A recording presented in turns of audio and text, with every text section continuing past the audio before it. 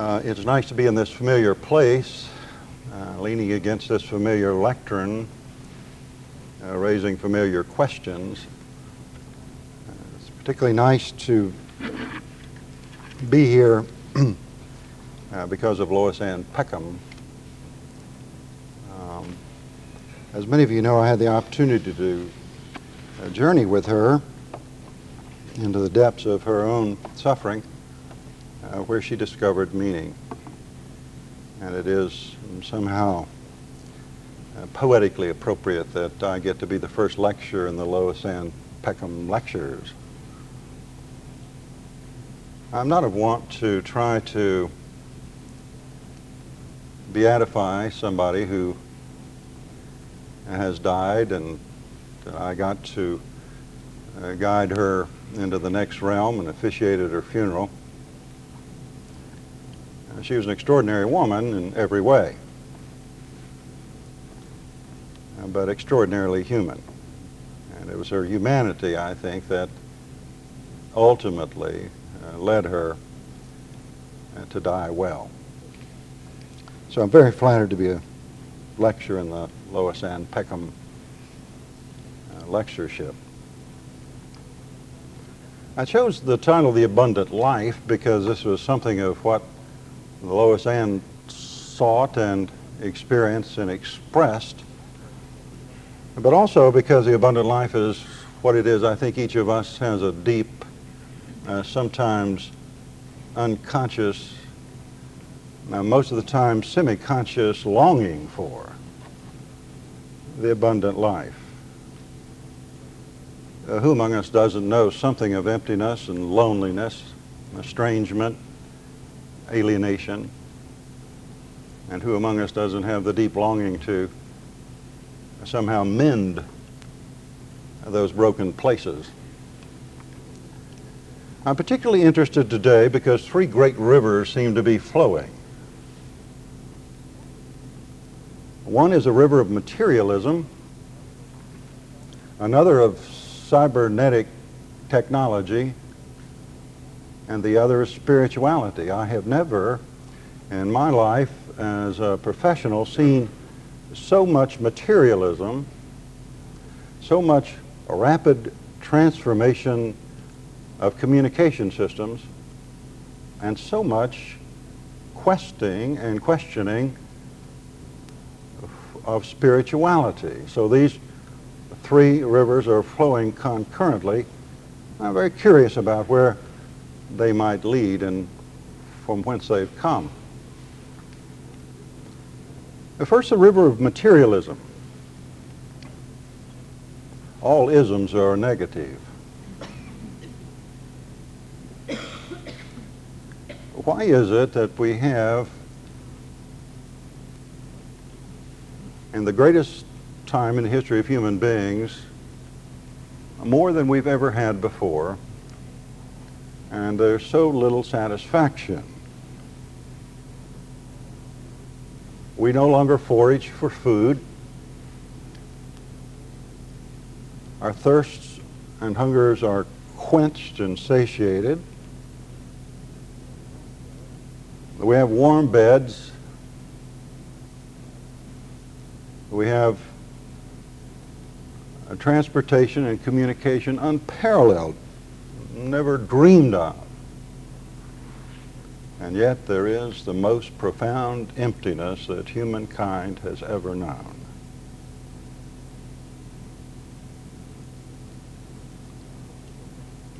One of the things that technology has done to us is by its own necessity separate us from nature. With the well-known advent of the patriarchy, or the idea of science, technology, the Scripture implies that the Creator gave human beings dominion over the earth, and the dark side of dominion is domination. And so we have split ourselves from nature. We are no longer people who are connected at some deep and spiritual level with nature. She is our mother. She is that gives us a sense of ultimate connectedness and nurture, and yet we're so split from her. Mother is mater, from which we get the word matter amplified into material, and we've confused and tried to substitute matter and material for that fundamental longing for our mother.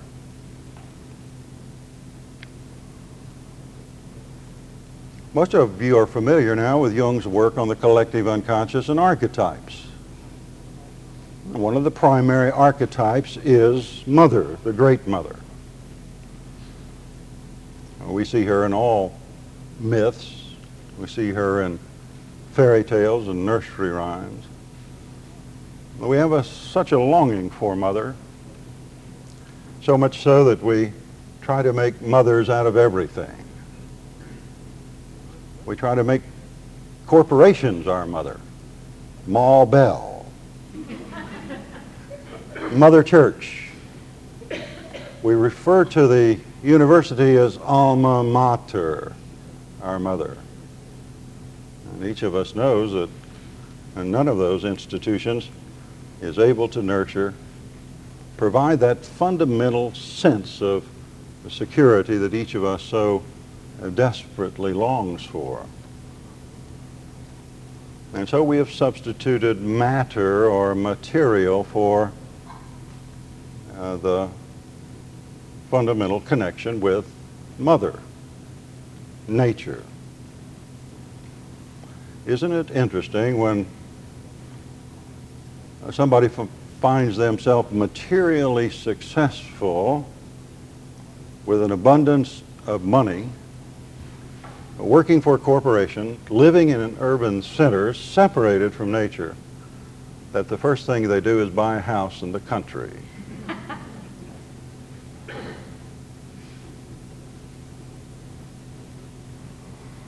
This river of materialism is to drown us.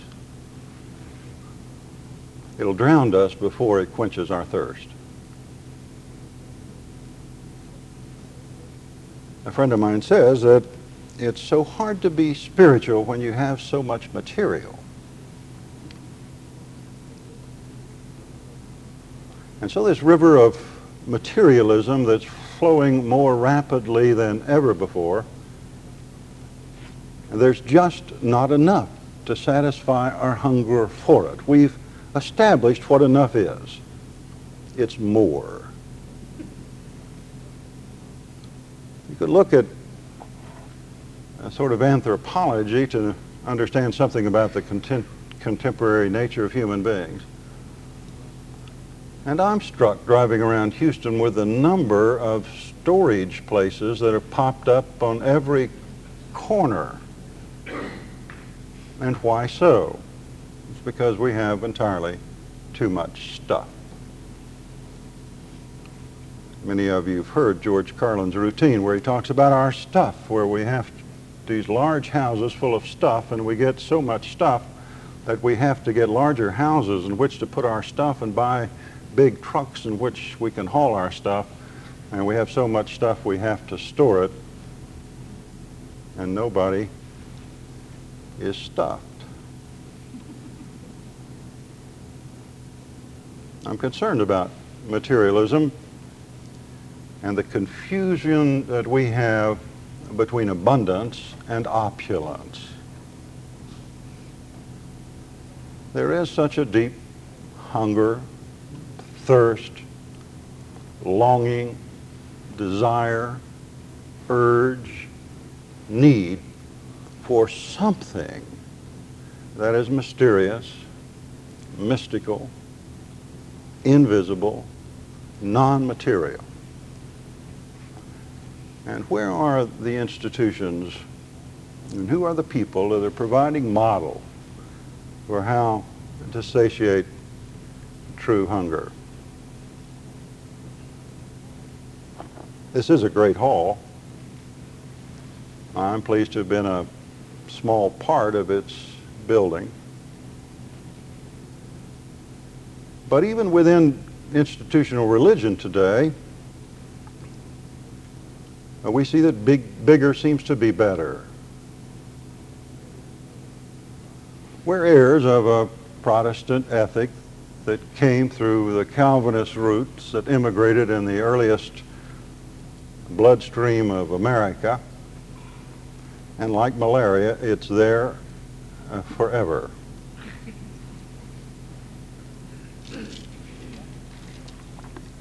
Dr. Calvin was asked the question, why is it that some human beings accept Christ and some don't? And he says, it appears as though they are elected or predestined, he said. The next question came, the answer to which has set up for us much of the difficulty we suffer under in this culture. He went to the Scripture to answer the question, how do we know who's elected? And he found that wonderful Johannine verse where he says, by their fruits ye shall know them. Fruits, as you know, are produce. Production, therefore, came the means by which that we produced produce. And so the more we had was a witness to the reality that we had been chosen. And so, contrary to the kernel of gospel truth, there is this American religion that says the more we have, the more blessed we are. And so why is it then that the more we have, the emptier we become? There's a second river flowing of cybernetics or technology. It too is startling, and it too, I think, needs to be addressed in terms of how it affects the abundant life.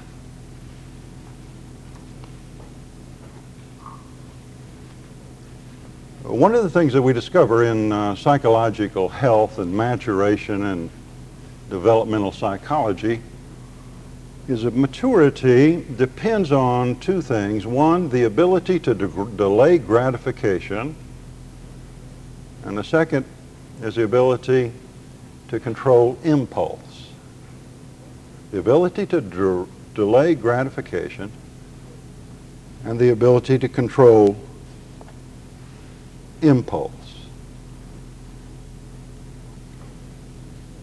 In spite of the benefits and gifts that have come from cybernetics, the computer age, technology, rapid communication, technology has provided, I think, some fundamental issues that must be addressed. It magnifies, it amplifies, and it accelerates.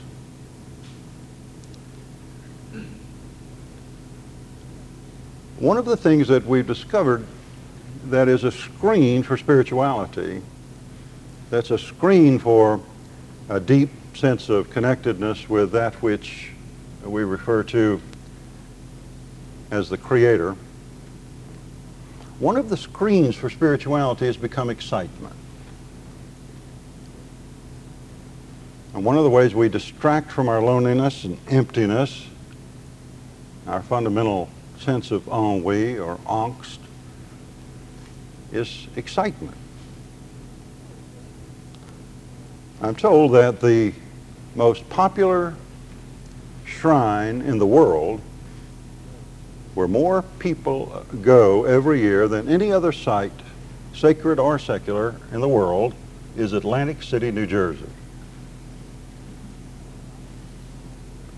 On that highly populated corridor, human beings go to be stimulated. Excitement, therefore, becomes the screen for spirituality. And this concerns me about technology and cybernetics. Nobody wants to delay gratification. Nobody wants to control impulse. I'm told that one of the programs that helps get information quicker is entitled Excite.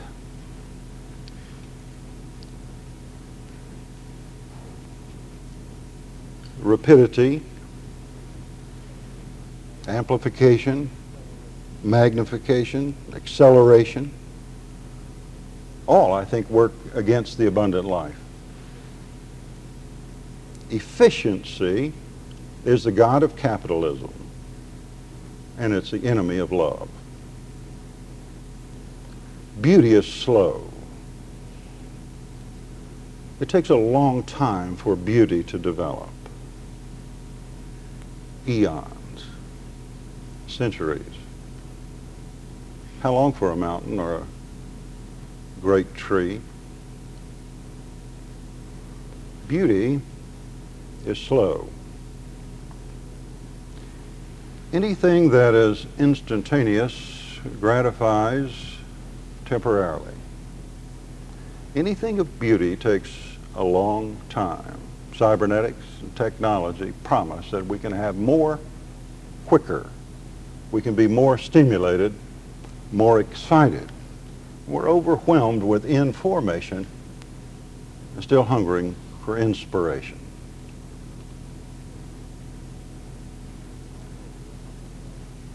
We also live under a false assumption that technology is going to save us. Science has become a religion. And the idea that we can discover the meaning of life or the source of life or the secret of life is nothing but age-old human hubris. And the more we delude ourselves into believing that through technology and cybernetics that we can find the meaning of life or the secret of life, is one of the great inflated lies that humans have fostered on one another and our culture.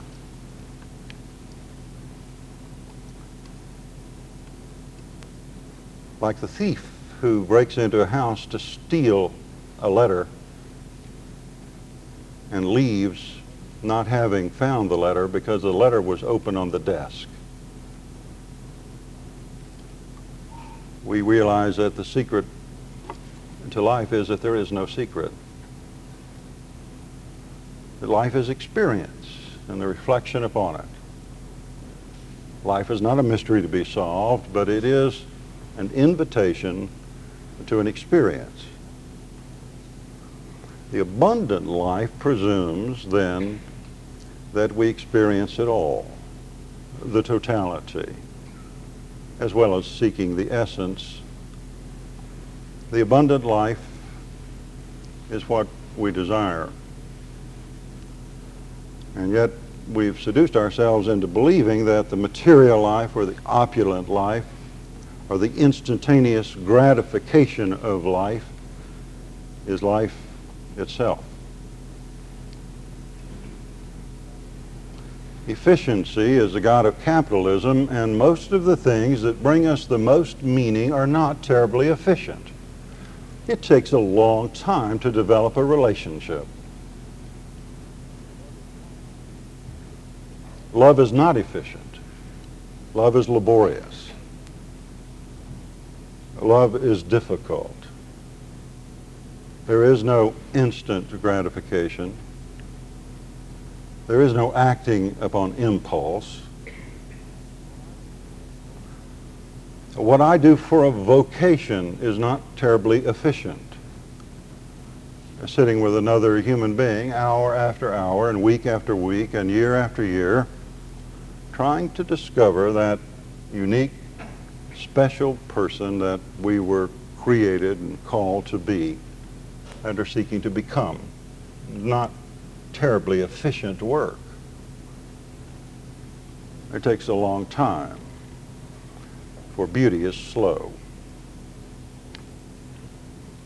Joseph Campbell was very excited about Lucas's Star Wars trilogy. He was particularly excited about the first of the Star Wars movies. Being a mythologist, he of course saw the mythological formula in this popular movie and knew that its popularity was not because of excitement and entertainment, but because of substance. And he was very moved by the climactic scene in that movie where Luke Skywalker goes in his jet plane to blow up the Dark Star. And he has his fine computer, and the computer takes him into the force field of the Dark Star, and he's running down to drop the bomb that will destroy the Dark Star. And the voice of Obi-Wan Kenobi, the voice of the self, the voice of God says, "Luke, turn off the computer." And Campbell felt in that moment it came into collective consciousness that technology was not going to save us. That we still must rely on the force. The force that resonates in each of us, the force that resonates between us, the force that resonates among us. And that force is not from technology or cybernetics,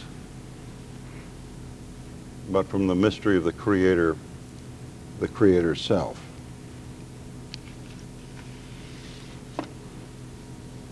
A third river that's flowing, in addition to materialism and technology, is that I've never seen so much conversation about spirituality. The river of materialism is a mile wide and an inch deep. The river of cybernetics is a bit deeper and not quite so wide. But the river of spirituality is an inch wide and a mile deep. There's so much superficial spirituality talked about as if, once again, it's something to entertain us or excite us. And true spirituality is not an avocation. True spirituality is not something that one approaches as they would a study of wine or photography. But spirituality is a way of being in the world. True, deep, or authentic spirituality is not necessarily about any one particular community or one worldview or one set of dogma or doctrine or one set of symbols or sacred stories, but spirituality is about a way of approaching life. It's about a consciousness about one's being in the world. And so spirituality is not something that one does as a study, as if one could take a course on it. But true spirituality is the deep human longing to experience the transcendent in the immanent, and then to reflect upon it with at least one other person. Spirituality is the deep human longing to experience the transcendent in the immanent and to share it with another. The Buddhists have the concept of living mindfully, which is very much closer to the sense of true spirituality. And that is the realization that the transcendent permeates every aspect of life.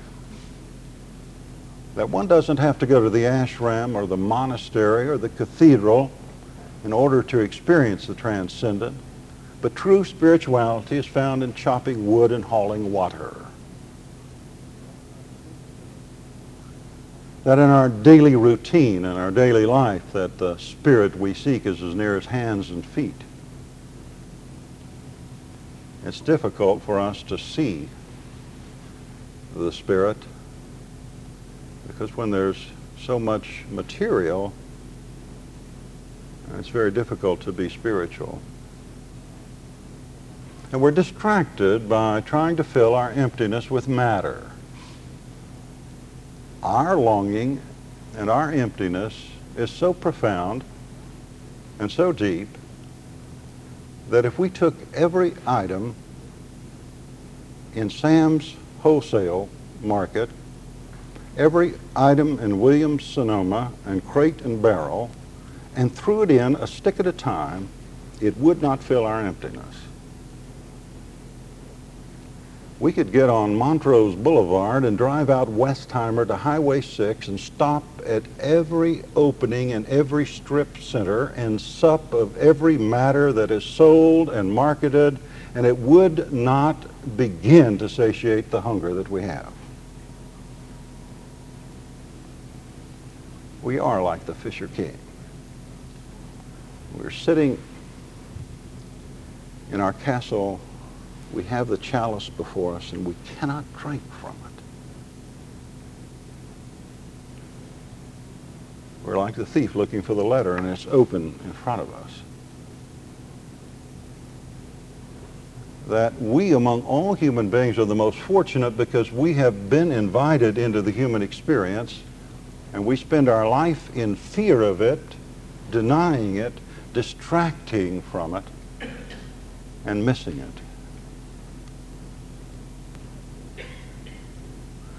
There's such fundamental anxiety and fear in us that we spend our lives somehow feeding the fear, and we miss the Spirit who lives as near as hands and feet. Abundance is about contentment, about peace, about serenity. Abundance is about simplicity.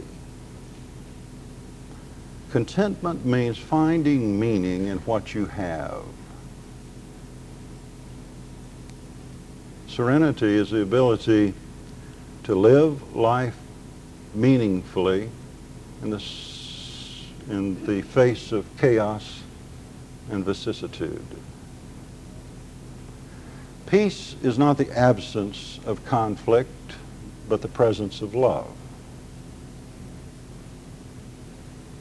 And simplicity is about the radical appreciation and recognition of the gracefulness of being invited into the human experience.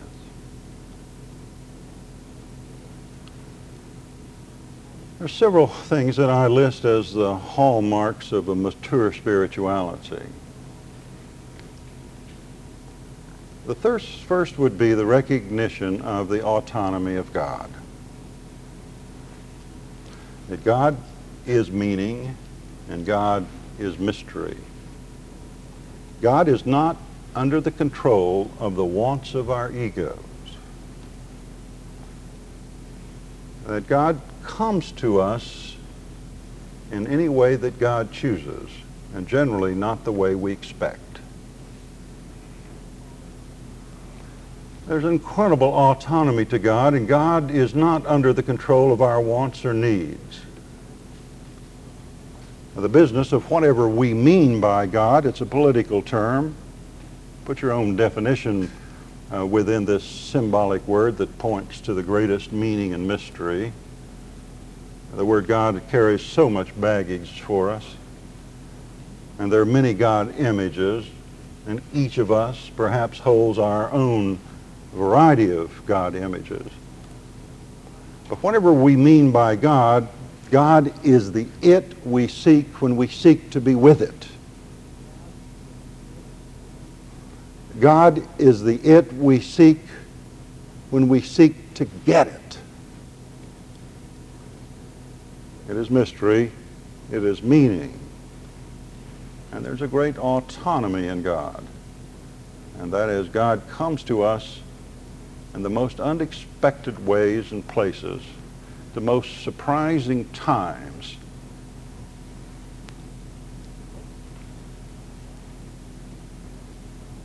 If God wants to reveal God's self through a plastic dashboard Jesus, God can do so.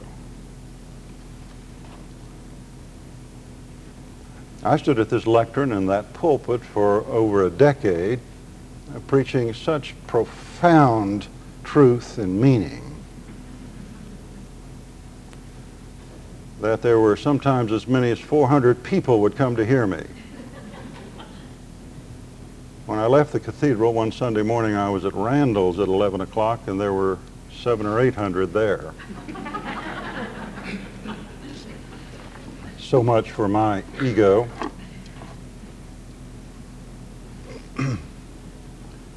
And through those years, there was a woman who sat and listened to my profundity about the gospel of transformation, about the meaning of life and its availability. And she would go home every Sunday after hearing me and drink herself into a stupor.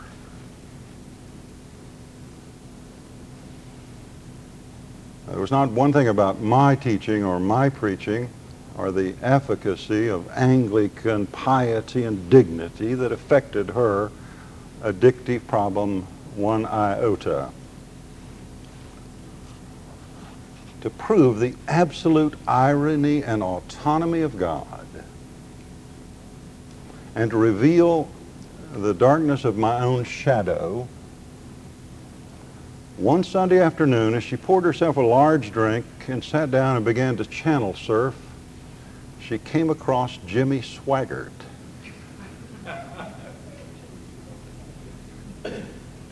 And Jimmy Swaggart, who I suspect would be my antithesis.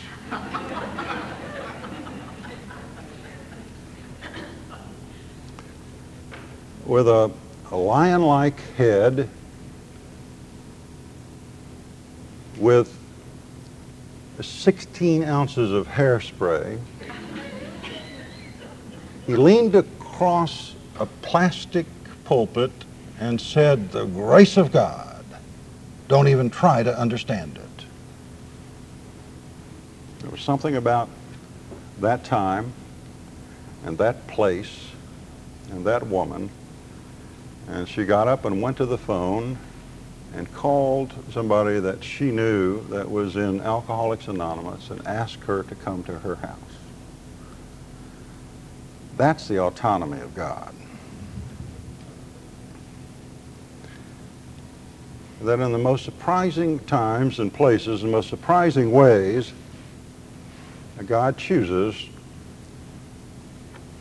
to break into and provide an epiphany for those human beings who suffer. A second aspect of a mature spirituality is the radical nature of grace.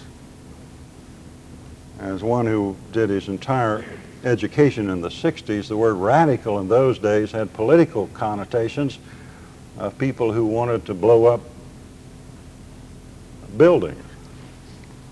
But the word radical simply means deep-rooted. It's the same word that we get for radish. The radical nature of grace means that any mature spirituality has within it this radical sense of grace.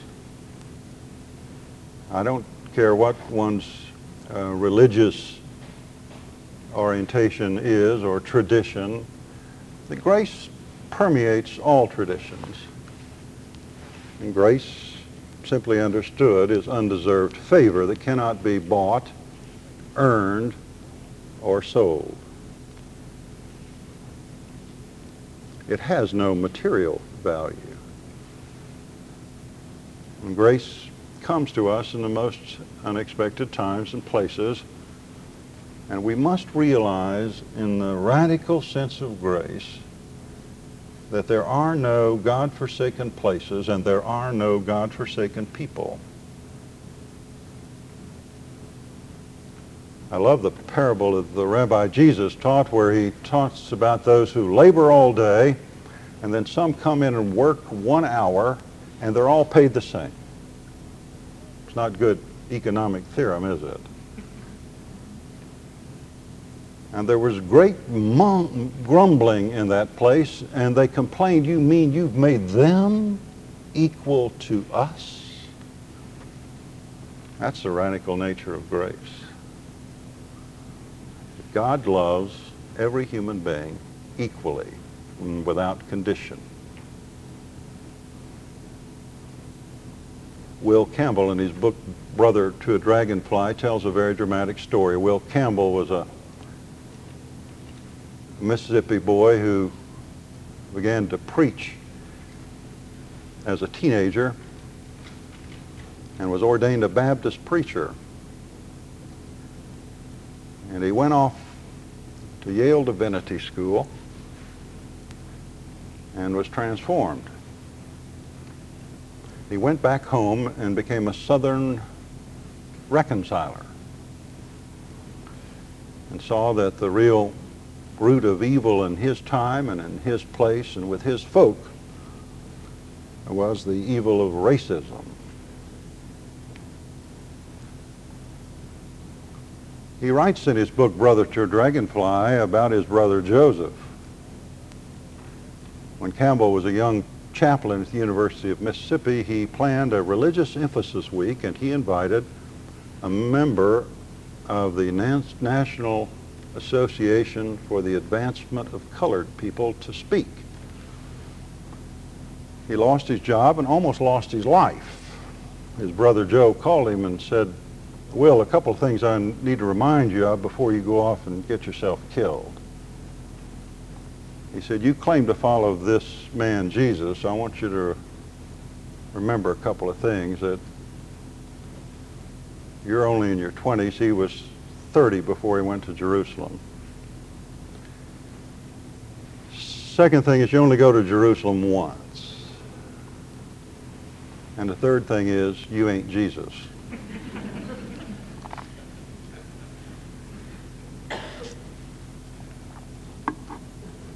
Campbell's dear friend was a publisher of a small paper in the South, and his name was P.D. East. And one time they were driving along, and East considered himself to be a beloved infidel. He said, "Campbell, could you just tell me one time, in 10 words or less, what is this gospel of Christianity about?" Campbell thought for a while, thought it was a good challenge, and said, "Well, I think what the gospel's about is that we're all bastards, but God loves us anyway." He said, "It's a pretty good definition. You got 2 words left." Campbell's job as a Southern reconciler was to invite people to come and help register voters in the South, particularly the African American population. One of the young people that had come and volunteered to be work in the voter registration program was a young Episcopal seminarian from our seminary in Cambridge, Massachusetts, and his name was Jonathan Daniel. Campbell was responsible for the many wide-eyed, innocent, and idealistic young people who went to the South and helped register voters, and Jonathan Daniel was one of them. And one afternoon in Landis County, Alabama, he and a black young man from Chicago were registering voters. And they stopped by a rural grocery store and gas station to get a cool drink of water. And they walked into that service station and grocery store, and one of the men was black, and they were asked to leave, and words were exchanged, and the deputy sheriff was called. And before it all ended, Jonathan Daniel had been shot and killed. It was one of the worst nights in the life of Will Campbell. He had invited those young people down there to work for him, and this young man had been murdered. As he sat alone with P.D. East, East bore in on him, Campbell writes, like a tiger. And he sat as close as he could sit, and he bent over and he said, "How's your definition of Christianity holding up?" He said, "What do you mean?" He said, "Well, was that preacher boy from the Episcopal Church that's been murdered, was he a bastard?" Campbell said, "That was difficult, but I guess under my definition that all human beings are, yes, he was." He said, "What about that white deputy sheriff that murdered him? Was he a bastard?" Campbell said, "That one's easier. Yes, he was a bastard." East bore down harder. He said, "Now, which one does God love the more? The white preacher boy or the white deputy sheriff who murdered him?" And Campbell said, "You're the biggest bastard of all because you just made a Christian out of me." Spirituality is not an avocation. It's a way of being in the world, and it's a recognition not only that God is autonomous, but grace is radical. That all human beings are created equally, and no matter how estranged or alienated,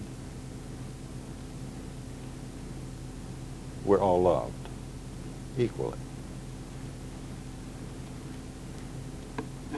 A third hallmark of mature spirituality is individual integrity. The sense that one's spirituality is as unique to him and her as fingerprints. That you can't take a Procrustean bed. Procrusteus was the one who stood outside the gates of Athens, and everybody who came by he would put in a bed, and if they didn't fit exactly, he would stretch them or cut their feet off.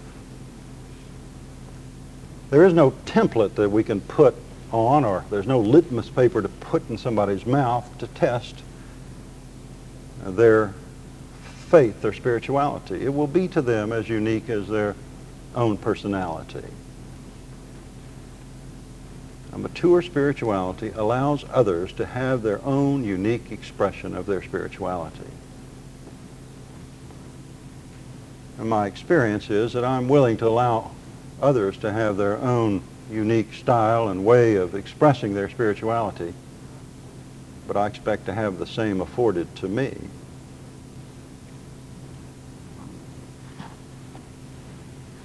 Our faith is not private, but it is personal. I was asked one time when I was a young priest sitting on a panel with one who came from a much more conservative tradition than I, if I accepted Jesus Christ as my personal Lord and Savior. And I said, "Well, I guess I do." And he said, "Well, can you tell me anything about that?" And I said, "No, it's personal."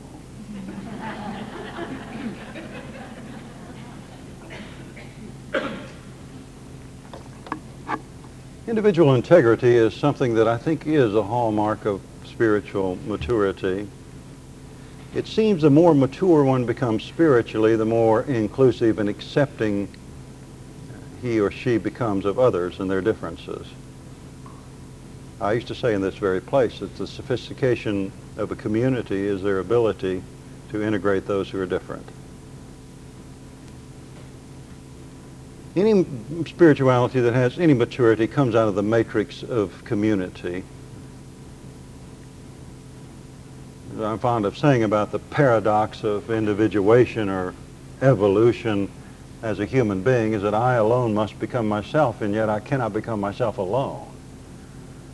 Any mature spirituality is born out of the matrix of community. Community may be one other person, where two or three are gathered together, but it's necessary that we're always working out our spirituality in relationship with and to others. There's no such thing as an individual in the eyes of God. I suspect that a unit of measurement for God is two rather than one, that each of us is incomplete, and so a unit of measurement of the human being is two rather than one.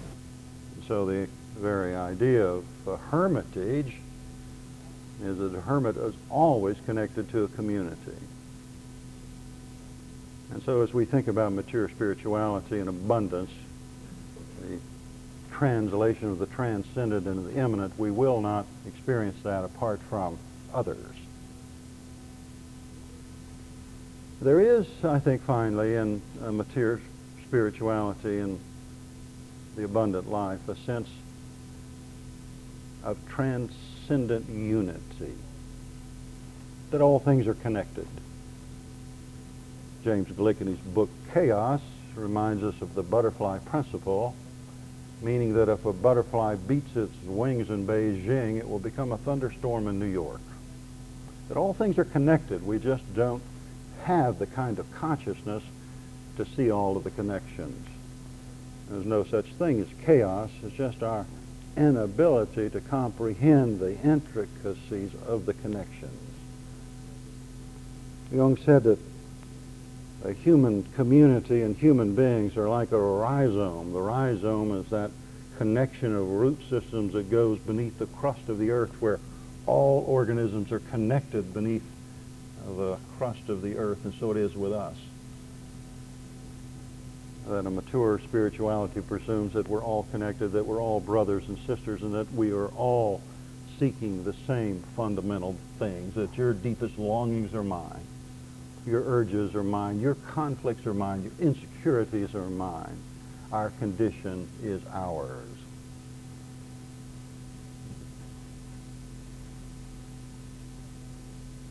I guess you could say, as I've said before, that I'm a Marxist. Groucho, not Karl.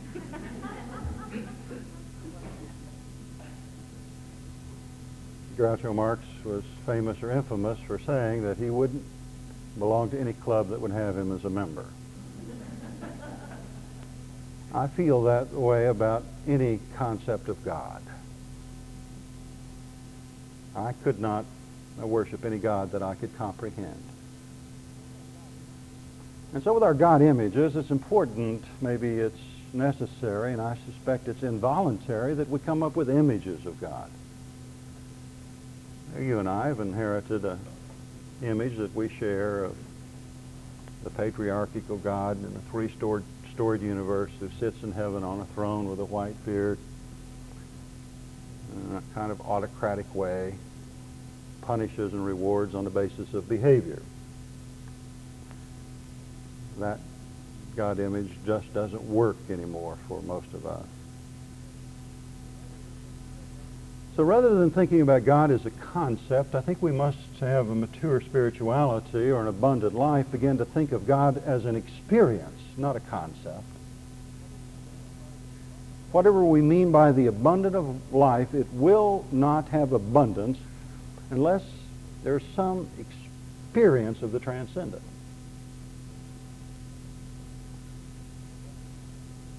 An abundant life or authentic spirituality or mature spirituality is a way of being in the world in which we expect to experience God. And we have a third eye and a third ear with which to see and hear the mystery and seek the meaning.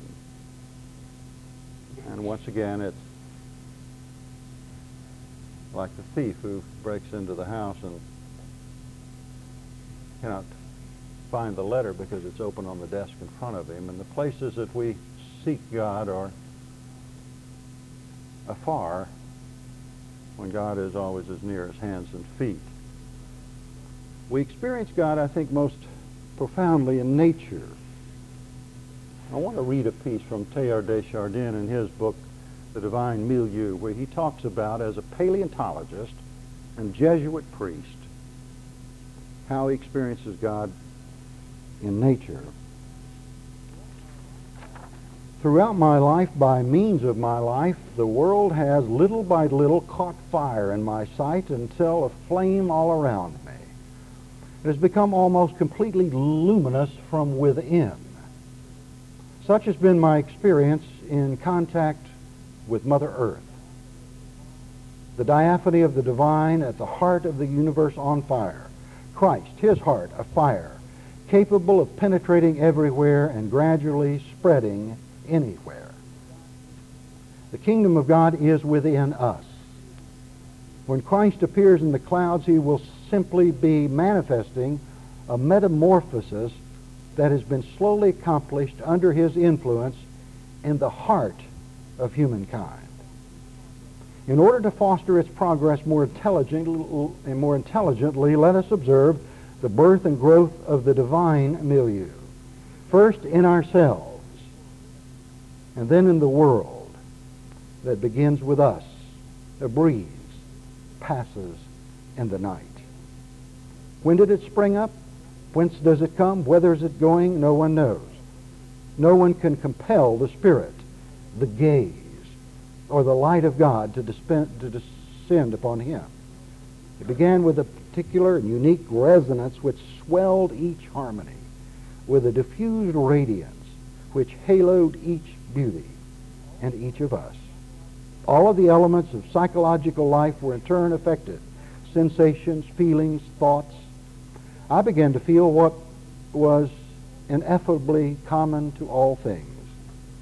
The unity communicated itself to me by giving me the gift of grasping it. I had, in fact, acquired a new sense, the sense of a new quality, of a new dimension. Deeper still, transformation had taken place for me in the very perception of being, a being on earth. Nature is one of the places we experience God. I like human beings and our nature. We can look at nature and it mirrors human nature. How a human being can sit in one's own house and look outside at her tree and see in a cycle of seasons that tree is mirroring our own life experience. That life, death, and new life, as the rhyme and rhythm of the universe, the dance of all creation, is exemplified in the simplicity of sitting for a cycle of seasons and watching a tree, where the tree browns and brittles and falls, and then again on that same branch there begins a knuckle of a bud that struggles. As Eliot said, April's the cruelest month of the year, as it struggles to be born and to blossom and bloom from the loss of the brown and brittle leaf to the return of the green shoot and bloom and blossom. In our ability to observe a tree, we can see of the loss and hope of all life. That's the abundant life, is the ability to see one's nature in nature, to experience God as close as a tree in one's own yard. To see a tree as a metaphor and a living experience of our own life, of the reality of death and loss and the hope of transformation and new life. We don't have to read profound scholars or travel to sacred sites. And we can sit in our own house and observe our own trees and see the most simple, deep, profound messages of truth and mystery and meaning. Contentment means finding meaning in what you have. Serenity is the ability to stay content in the face of chaos. And peace is not the absence of conflict, but the presence of love.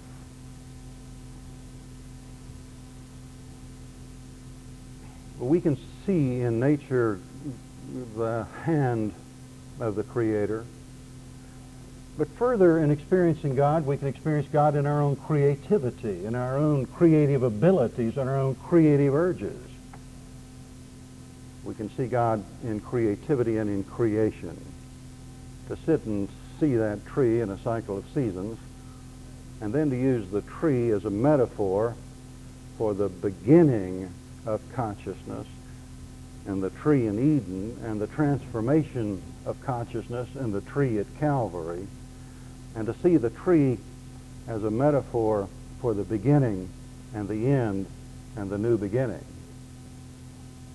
To sit in a house made from trees on a chair that is hewn from the trunk of a tree and be warmed by a fire of burning trees and reading a book that is made from trees, and the book is a reflection on the nature of trees. I like human beings and their ability to be creative. We experience God in creativity. The Creator put a spark of creativity in each creature, and in so offering our creative urge, whatever it may be. It doesn't have to be a profound piece of art. It doesn't have to be a great symphony. It can be as simple as whistling in the shower or dancing with a broom in your kitchen alone to the sounds of Patsy Cline. Creativity is the expression of something of the Creator that's in each creature and offering it back. The abundant life is the simple life. It's the life of experiencing God in nature. The abundant life is the simple life. It's experiencing God in our own creativity. The abundant life is living the life that we've been given and finding meaning in it, and not waiting until then or remembering when, but living in the abundant, eternal now. A third way that we experience God is in ritual process, of course, in attending a divine worship through prayer and meditation. The ritual process is important. One of the things spirituality does is celebrate the abundance of life by celebrating the life cycle: birth, maturity, marriage, death. It celebrates the life cycle. But even further, we each have our own ritual processes in which we can discover God, or spirit, or abundance. Each of us has a sanctuary in our house called a bathroom, where we go through our own daily rituals of elimination of waste and cleansing, the baptismal ritual of daily washing, of adornment. That in our very life, our quotidian ways, we can discover the Spirit and the abundance. It's not just waking up and smelling the coffee. It's the ability to see that within my daily process, that with every heart beat and breath drawn, that something dramatic and creative and mysterious and meaningful is going on. It's not that I seek meaning in mystery. It's that I am meaning in mystery. And that knowing myself and knowing my place in the world and knowing my friends and family and my vocation, that I am knowing something of the abundant life. For who among us could think about experiencing God apart from others? God is love, and those who dwell in love dwell in God and God in them. Experiencing God in love is not just that superficial cardboard Hallmark cards kind of love, the Cupid love, the stupid love, but the kind of love of the will, where one wills to love another with stability and longevity, and a commitment to going to the deepest level that human beings can go in intimacy. Intimacy described as self-disclosure in the presence of one you value, whereby you share feelings, fantasies, fears, and failures. And that intimacy and that transaction and that communication is the transforming experience of all the things we've talked about. Most particularly grace. Chardin said, if we could ever reharness and capture the power and energy of human love, we will once again have discovered fire. Another way that we don't often think about the experience of God and the abundant life is in suffering. As you know, I love etymology, and many of you have been reminded by me that the word phorer means to carry. Suff means from below, so sufferer means to carry from below or beneath. To suffer something in a spiritual sense means to carry it. We're not talking about the kind of suffering that goes on with metastatic cancer at MD Anderson Hospital. That suffering ought to be palliated in a moment. We learn all from physical pain that we're going to learn very quickly. But the kind of suffering I'm talking about in which we experience God is the suffering of the soul, where we have an issue in our life, where we have a conflict in our life, where we have a difficulty in our life that we can't quite spiritually metabolize. And we must hold it. We must carry it until we can find the meaning. Suffering means to carry. Jesus said in the Sermon on the Mount, "Suffer the little children to come unto me and forbid them not, for of such is the kingdom of heaven." Unless you become like one of these, you cannot dwell therein. And he took them up into his arms and put his hands upon them and blessed them. Suffer the little children means to pick them up by their bottoms and carry them. And so it is with spiritual suffering, is it's finding this most difficult problem we have, our life issue, our huge conflict, our inability to carry it, to suffer it, until we can find its meaning.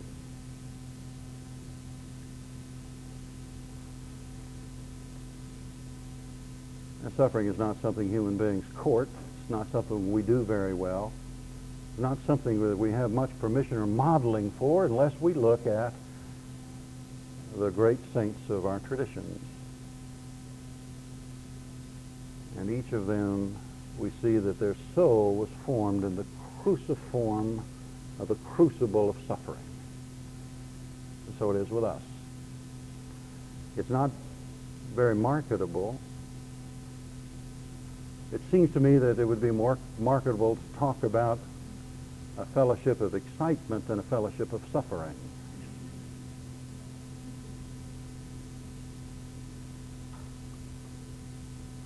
Finally, one of the ways that we experience God that's undervalued is in our body.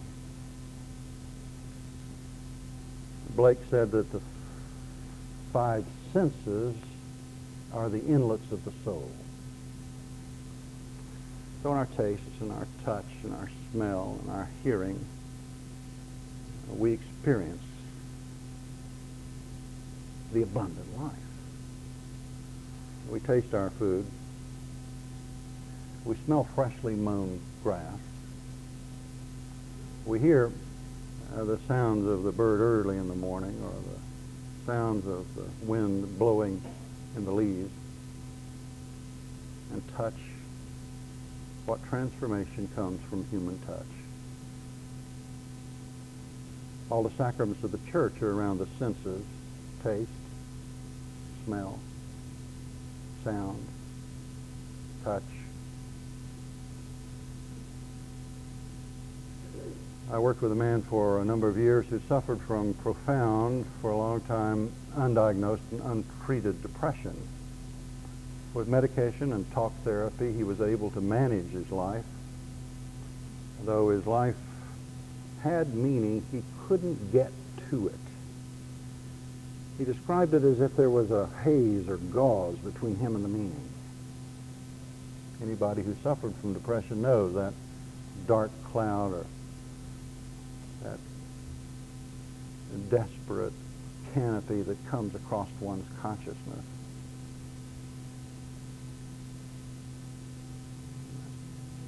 One day he left my office late in the afternoon. It was dark, and there's a trellis going out of our office, and once he got past the trellis onto the parking lot, it was November, and he felt the first cool breeze of fall upon his cheek, and he knew he was going to be well.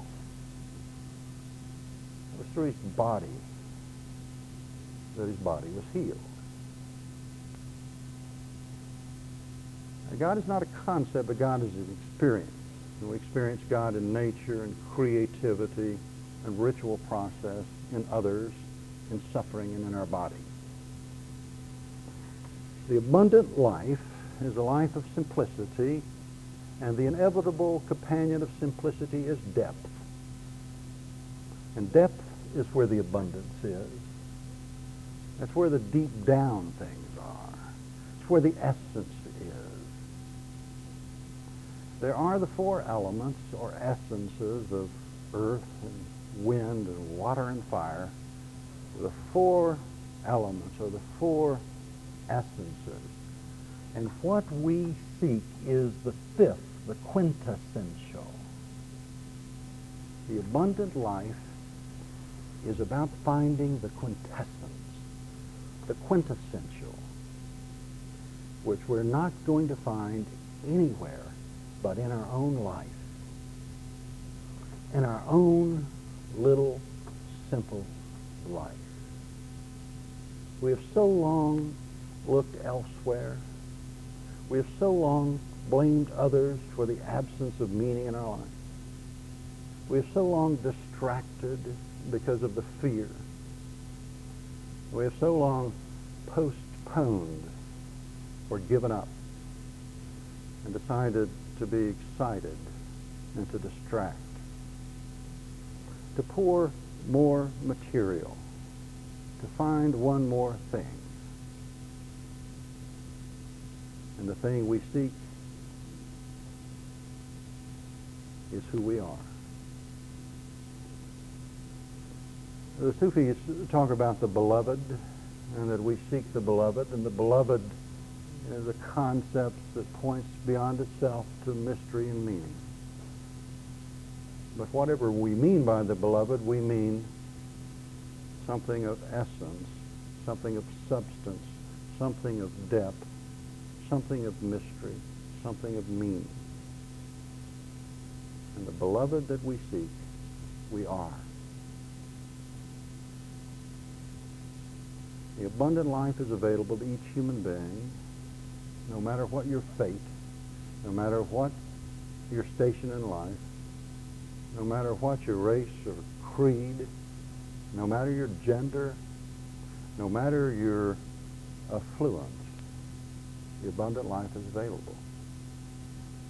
But in order to get to it, one has to change one's viewpoint and seek it. Seek it with all that you have in order that it will find you. It will find you no other place but in that body, in that house, with those people, in this life. Amen.